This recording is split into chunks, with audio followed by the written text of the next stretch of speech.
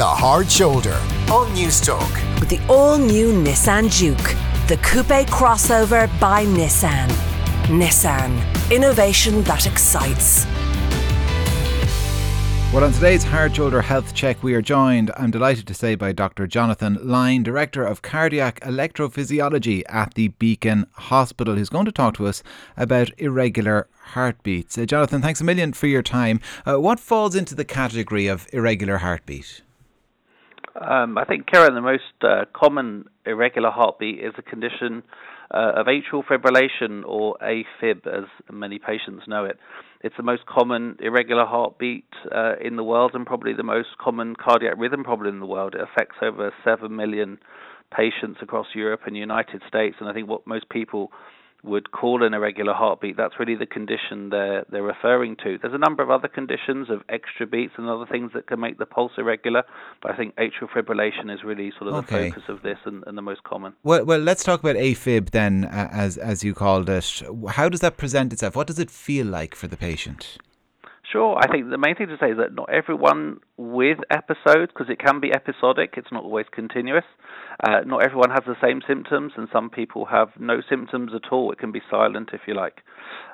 Symptoms could include palpitation, so sort of aware of the heart in the chest, or thumping or bumping of the heart, but that can be very, very difficult to notice. Sometimes just tiredness, weakness, difficulty exercising, dizziness, lightheadedness. So it can be very, very non-specific. Okay, this kind of deja vu for all of me. Earlier this year, I had a little bit of this myself, Jonathan, actually, and I ended up with a Holter monitor around me here in the News Talk studio and News Talk breakfast. And thankfully, it turned out to be more of a lifestyle issue because I was, as I mentioned, working on News Talk breakfast, so not getting any sleep and drinking loads of coffee. At what point should people be worried about it? Because lots of people feel the odd little flutter, maybe. Sure, that's right. I think if anyone's concerned, they might have symptoms or something, that I'd say, look, get checked out. An ECG is painless. An ECG is really attaching some electrical pads onto the surface of the skin, takes 5 minutes, and can tell you what the rhythm is like at the time those are on. And some people, like you say, like yourself, will need a more long-term monitor to see if they have symptoms which may come and go. So I think if people aren't sure, get checked and see. It's a very important thing to know if you have it or not. Across all patients, it's associated with a 5 times increased risk of stroke, and that's a very important thing to find out.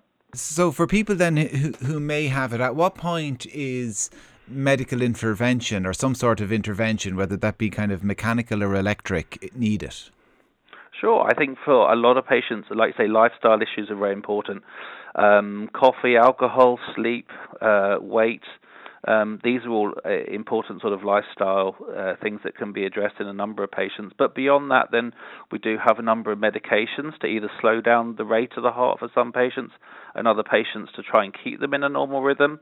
Some patients, they might go too slow and need a pacemaker, and we've been doing a new procedure at the Beacon in the past couple of months, a procedure called left bundle branch pacing, which is a particular type of pacemaker procedure that actually activates the patient's own electrical cables of the heart rather than the heart muscle itself. Okay. So that's a much more efficient way of using a pacemaker. And secondly, other options can be surgical. They include procedures such as ablation, burning or freezing in the heart to stop, if you like, rogue cells setting it out of rhythm. And we've been doing a new procedure again at the Beacon Hospital called a convergent ablation, which is a joint procedure with a surgeon and myself. And we basically do a procedure to burn some of that aberrant tissue away and preserve the rhythm in a normal rhythm. And at what age does this generally present itself? Well, it's certainly more common as we get older. That's definitely one of the most common, I think, risk factors. When we get to 80 years of age, there's a 10% chance any one of us will have this. So it's a very, very common condition. As I said, over 7 million people in Europe and US. So it can present at any age. We certainly have people in their 20s. Sometimes that's lifestyle, sometimes that's a family history. There might be some genetic factors. But as we get older, look, it's more likely that we'll have high blood pressure, diabetes, thyroid problems, and these can all relate to an increased risk of suffering from atrial fibrillation. And what about those people maybe who are listening who know they have heart problems in their family? Like what kind of things can they do now to kind of, I suppose, push these problems down the line? Yeah, I think those lifestyle things are important. I think, fitness, looking after yourself, be it, check blood pressure. If you get the opportunity to see a doctor, nurse or something in maybe less difficult times than we have with COVID at the moment. But maybe, just be aware that, lifestyle issues and looking after yourself in general can certainly have a big effect on developing a condition such as atrial fibrillation over time.